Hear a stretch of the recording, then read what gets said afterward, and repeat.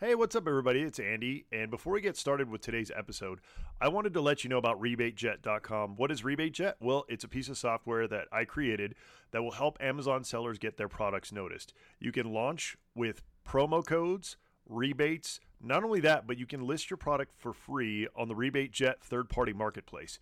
You don't pay a single penny unless you make a sale, and when you do, it's only a $1 flat fee per product. Try it today, RebateJet.com. Welcome to the Seller Roundtable e-commerce coaching and business strategies with Andy Arnott and Amy Wees. Hey, what's up, everybody? This is Andy Arnott with Amy Wees. And this is Seller Roundtable number 124. And we are super excited to have David Lang and Ryan Shepard on. Welcome, guys. Thanks for being on. Yeah. Okay, thanks. Hey. So we messed up Ryan's last name. It's Sherrard. But it's okay. Sherrard. You know what? Andy was just reading very fast. I was. See, if I was still doing ATC, I'd be in big trouble for, not getting the call sign right. So that's what happens when you get old. Sherrard. Sorry, Ryan. There you go. Hey, no worries. So, I've known these guys for a while, and I'm so excited to have them on the Seller Roundtable today and have them share their inspiring story with all of you guys. It's always good to have sellers on. We have had a lot of service providers on lately, and they're helpful because they give us the tips and they get to, talk to a lot of different sellers and work with a lot of different sellers. And along with that comes a lot of experience that they can share with us. But we love having sellers on the Seller Roundtable because it's really inspiring to be able to have you guys here to talk about your story and, where you got started and where you are now and what you're working on. And so without further ado, David and Ryan, why don't you give us your background and just tell us kind of how you got started? And as much as you want to tell us, Andy always says, if you want to leave a blood sample or whatever, it's okay. As much as you want to tell us, let us know a little bit about you. Okay, well, it started back in 1985 when I was born. We're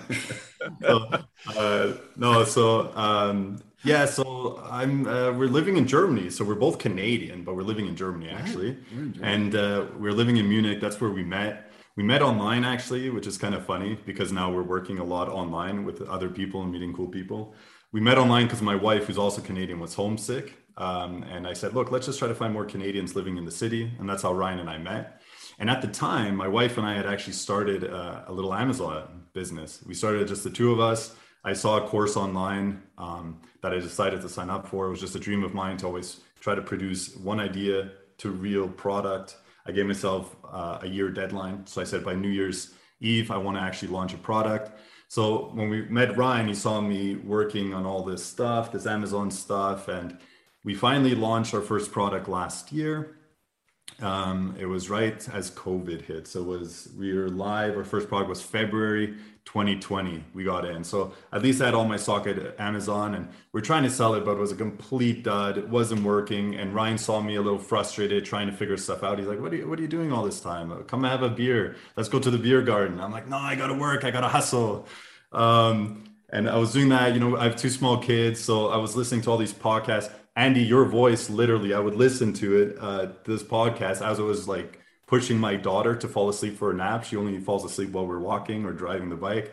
But not while listening to Andy. Not while listening to Andy. You didn't put her to sleep. But I would listen to all these podcasts and try to figure everything out. And then Ryan kind of got a feel for it. Yeah, I was kind of curious. I was like, I've never done anything on e-commerce before. And so I was just kind of curious and offered, I think initially to help out with, some social media stuff. Well, so that was the deal. So our personal backgrounds, I'm an airline pilot. I am a scientist, so very analytical people, but also very different. Yeah, so quite different, but similar. We have some similar interests.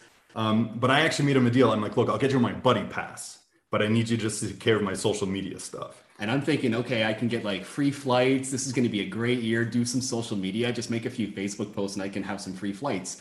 And I think it was 2 weeks later that COVID hit and flights stopped happening. Flights stopped, so he never got a flight. But then he also never did a social media post for me ever, because I found out he hated social media and he just wanted to help me a bit. But then he got the bum end of that deal. Yeah, I know. But he was good at Photoshop, so he helped me with some Photoshop work, some artwork. And then he would actually go online and try to find more people that I could follow, that I could learn from, because I'm a big believer of trying to find someone who's already made it and just learn from them. And he actually found Amy, which was hilarious. He's like, Dave, look, she's starting a course. It's about listing writing. I think your listing might suck. We don't know.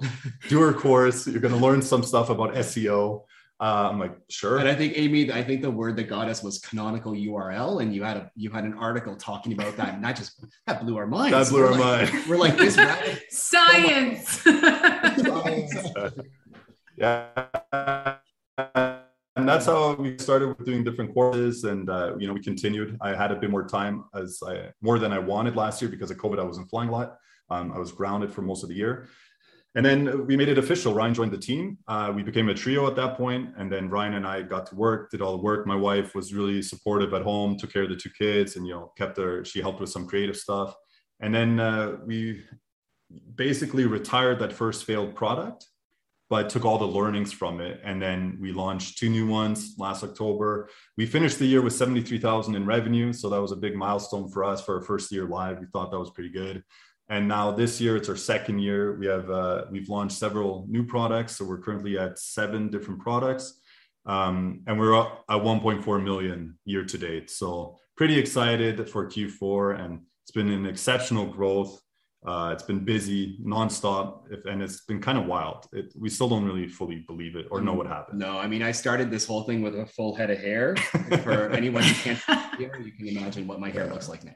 Yeah, we said we've been doing Amazon, for 2 years, and we've aged about 30 years. So it's been good. Wow. Well, it's just amazing that you guys really figured out, first of all, through taking the listing class, that the product might be a dud. Your first product might be a dud, and you still were able to sell that dud by changing up your listing. And then you also realize, like, wow, imagine if we applied this stuff to new products, and look how fast.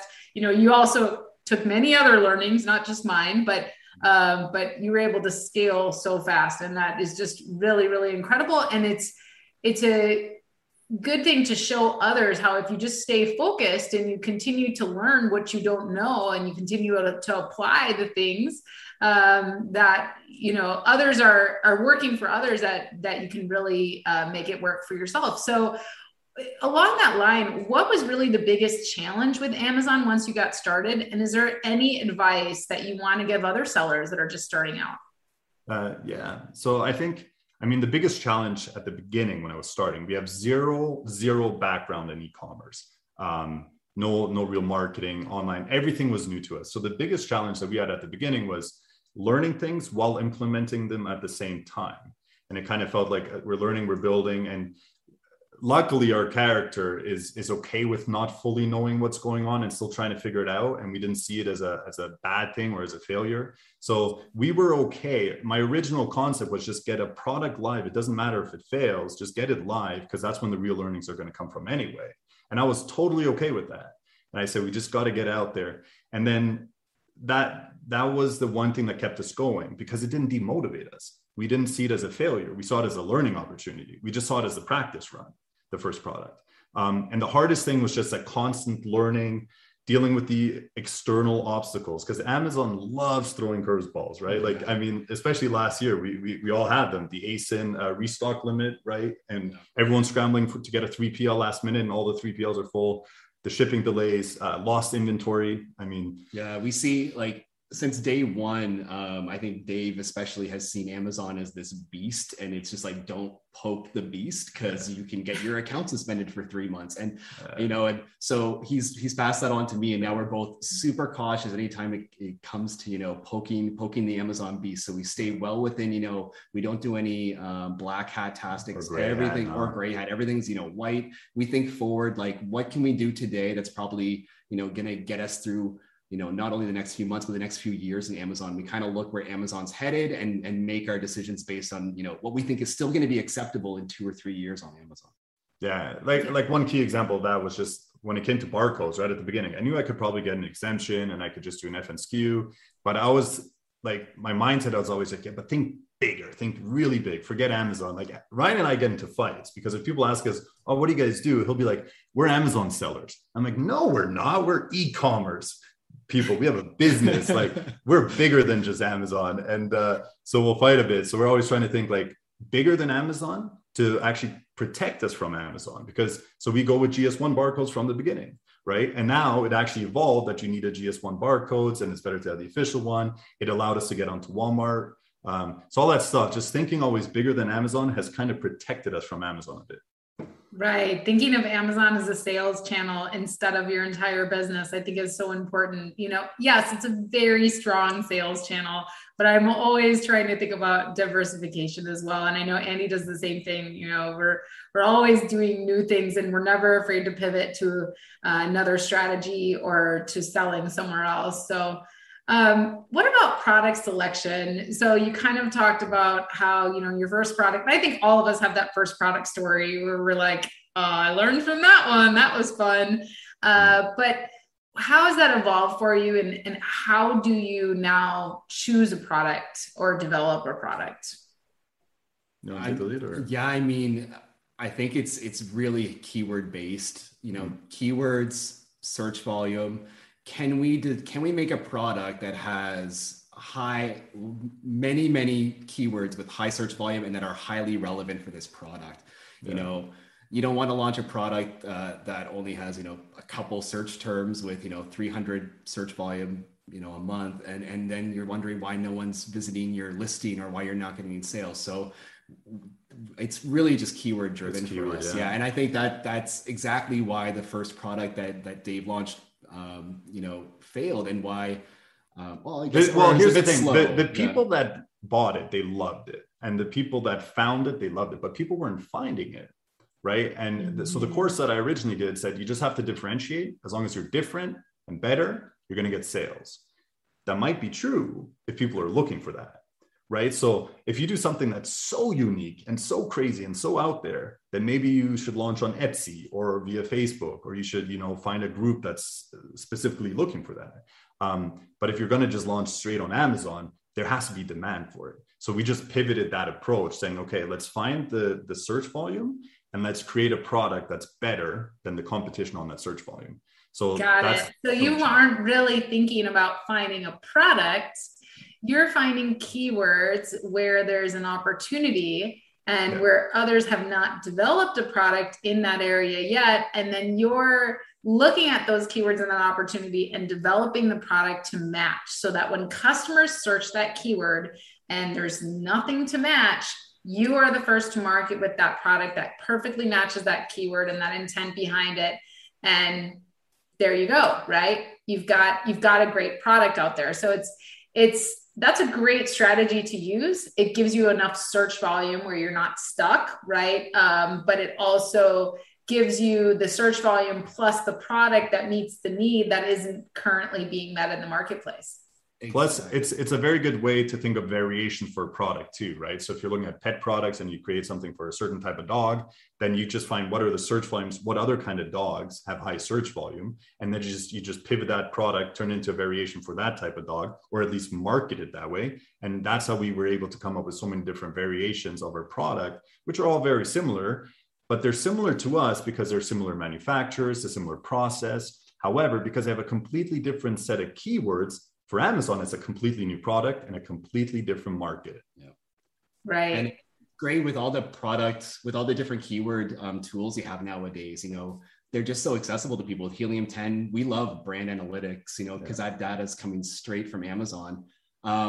And then even one time, Dave and I were just sitting kind of searching on Amazon.com in the search bar, and we started typing in something, and the search bar auto-completed what we were typing into something we never even thought about. And we're like, whoa, are we launching that product? and we just launched it, and it was great, and it's a good success. So thanks, autocomplete. That's really, really awesome. Yeah, I think that is a really great way to find the market. It's like when they say find your buyer instead of looking for that product, right? Where you're just getting stuck in that loop of, analysis paralysis. Find your buyer and then give them what they're looking for. And that's a very quick way to be able to launch and rank very, very quickly. So speaking of launch, can you guys talk a little bit about your launch process? What does your launch process look like? And yeah, it's a relevant topic because we just launched a new product a couple of days ago. So we're actually smack dab in the middle of a new launch right now. Maybe Dave, you can take the lead on this one, but I think it's just our launch, we actually started way before, like during product selection kind of. So it all starts with a keyword list. We create our keyword list. We make sure that when we select the keywords that we want to really launch for, and that when we launch the product or during the product selection, we don't just look in the month that we're looking at the product. So let's say we're doing keyword research or product research in February. We're not looking at February search volume. What we're looking at is the Q4 of last year, maybe the year before. We try to get historical data on it because we want to make sure we have a product that has a nice big peak. And we also want to see seasonality of the product and of search volume, right? So we actually plot, okay, where are the peaks? Okay, we're expecting a Valentine's peak maybe, or a summer peak or a Christmas peak. So we'll plot it all out and we do this kind of like a forecast of each keyword, what their search volume looks like. And then we say, okay, in which month are we launching in? What's the search volume that's highest in that month? Those are the keywords we're going to go for. Always looking forward though, saying we're going to use the chance now. So for example, the product we're launching now, we're trying to be organically in the top Christmas keywords, because by the time Christmas comes, we don't want to start having to rank for it, where PPC is going to be expensive. Everyone's going to try to rank for it. So we're always thinking like 3-4 months ahead, where do we want to end up after we finish this launch? So that's kind of where it starts. And then for the actual launch itself, we actually just do PPC. So we started very narrowed. We do a very, very focused PPC. Our main objective when we launch is just to prove to the algorithm that we know what our product is, what keywords we want to be listed for, ranked for. We targeted with exact match only. And we only start actually with a sponsored product. So we don't do any brand ads at the beginning on it or video ads at the very beginning. We can explain later why. We only do sponsored products. We try to get a very high click-through rate on it to show relevancy. So we actually do a higher top of search modifier. And we're okay with a high ACoS because we know that it'll be worth it long-term. And we start on a very, very small list of keywords that are highly relevant. So ultra relevant. And in the first couple of days, we may not get a lot of sales, but the sales that we do get are at a very high conversion rate, right? And then we track everything. So we have a launch tracker that we built where we track our daily sales and our organic ranking of all the keywords that are in our list, where we can actually see what's happening. And we can see a halo effect, meaning that we're targeting only 5 words, but we're starting to get ranking on 10, 15 words. And once we see some ranking from that halo effect, we start now pushing with PPC on that phase 2 or phase 3 keyword. Yeah. I hope I explained that. I think normally Andy and I both would be like, what do you mean you only use PPC? Because we really want people to use external traffic. We want you to, because it just ranks you really, really well. But in your case, what you're doing differently that most people don't do is you're doing that keyword research, extensive keyword research, and you're launching based on those keywords and the timing of the search volume of those keywords. And you're focused on the platform specifically for that search volume. So I think in your case, it's okay to be using, and clearly this launch strategy is working well for you because it's really been successful for you. So not only are you using keywords to choose the right product, but you're also using your keyword research in-depth keyword research from the past, right? Looking, a year or longer backwards so that you can predict what it's going to be in the future. You're planning your launch around that. And you're really focused in on those keywords that you want to be on page 1 for, that you want to convert for, that are super relevant to your customer. You're launching, you're ranking for those first, and then you're moving on to your next ones and your next ones, and you're having the snowball effect. So Well, it is an Amazon only PPC thing. I think that, the proof is in the pudding, and you guys have done a very good job. In all fairness, we do start running external ads after about 2-3 weeks, but we want the first 2-3 weeks just to be fully in our control, where we get full data. Because when we run external ads, the attributions we found, they're not very accurate, or they lag sometimes. So we don't feel like we're in control, and we're big control freaks. Ryan and I. So we like to have as much data as possible to see the results from what we're doing. That's why we just focus on Amazon for the first 3-4 weeks, and then we start doing external as well. And even what we do is it's just Google search ads, again, just on those very high relevant terms. So you're driving external traffic, but it's still ultra relevant external traffic that could convert on your listing. So I don't necessarily think that's a bad thing either, in terms of staying focused just on that one thing, unless you have a dedicated, if you're a small team and you don't have somebody who's like dedicated to PPC or paid ads or something like that, the whole 80-20 thing, if you can put more concentration into making sure that those campaigns are successful, that might be better than, kind of half-assing like 3 or 4 different, traffic sources and being like, is it working? I don't know, maybe, so that's not necessarily a bad thing. Absolutely. I was just gonna say, not necessarily a bad thing, but also, getting that data and then turning on the traffic that the keywords that you already know through the Amazon platform are converting. Not necessarily a bad plan, especially if you're getting in there before the honeymoon period's over.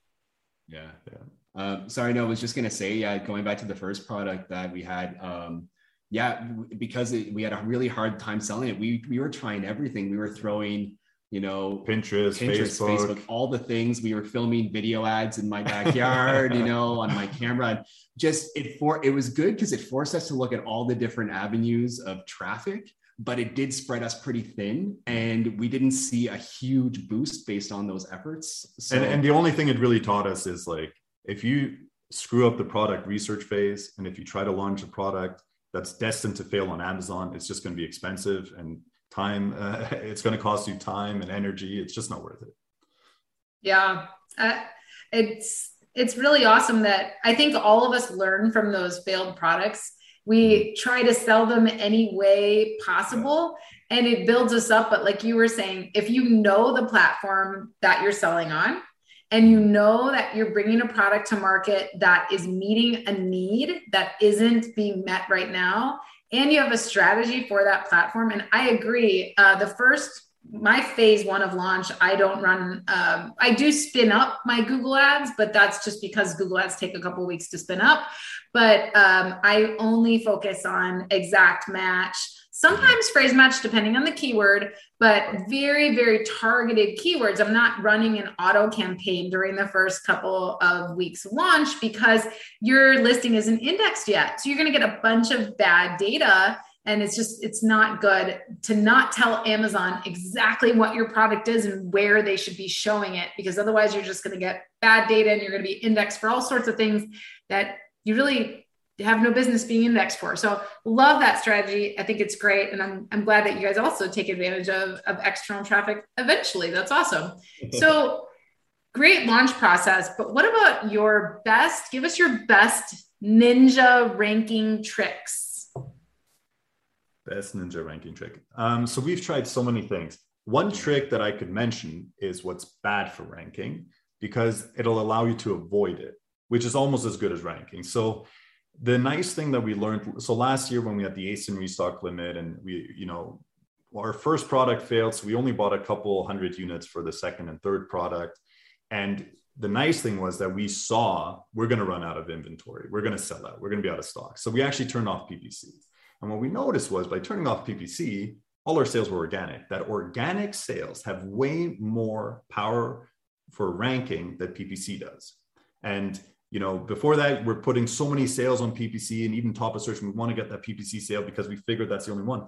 And by just having a bit more patience, getting organic sales actually helps boost it. And then we actually found it on a couple other websites, I think Seller SEO or something, that they actually had a plot that showed you the ranking juice of different types of ads or organic sales, external traffic, how much that helps, right? And organic actually carries a lot of the weight.